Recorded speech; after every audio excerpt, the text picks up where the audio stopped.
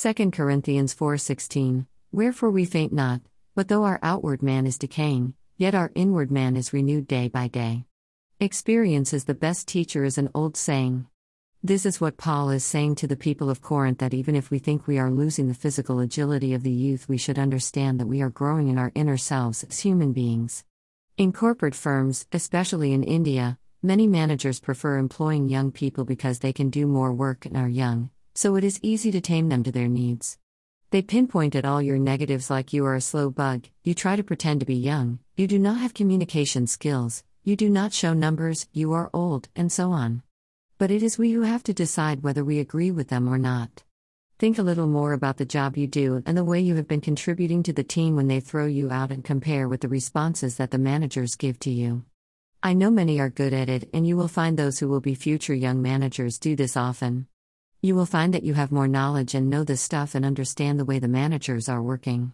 You will find that you are able to communicate the process effectively on par with them, that they will deny you access to read resources, that they can be on pace with you and get ahead of you. You will find that your numbers may be less, but your productivity is on par with others who have numbers and these fewer numbers because of your quality and experience, which they will not want as it does not yield more money or looks good on graphs as voluminous. It's all childish attitudes. You may be childlike, but they are childish. This is what age and experience will make you grow, especially when you are in Christ. You may lose the beauty of the youth, but the inward beauty in terms is more in you if you have learned to change ways many times or returned back or taken diversions to keep walking in the way of Christ. The more you have crossed the obstacles, the better you have become, but that is not the measure of your faith, for where you are placed in the battle of Armageddon against Satan for eternal life on earth, as it is in heaven again, is God's plan and purpose for you.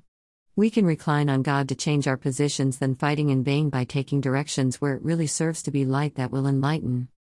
Dear Lord, Almighty, bless this day and the days to come. Bless all those who wish me well, those who don't accept to treat me inhumanely, and those who want me to live a good life. Bless my enemies to stay away and not know me, that they will not earn your wrath against them. Fill our daily plates in abundance, that we may never run out of but be able to help others. Provide us with long-lasting, good, and safe roofs and clothing. Thank you for what you have provided today. Deliver us from all evils, specifically, that are of this day. Touch us with your healing hand so that we may remain in good health. Make way for us and show us the way to your blessedness, that we may lead our lives in peace, joy, love, hope, faith, goodness, prosperity, praise, and worship, exemplifying your glory for a victorious life on this earth. Amen.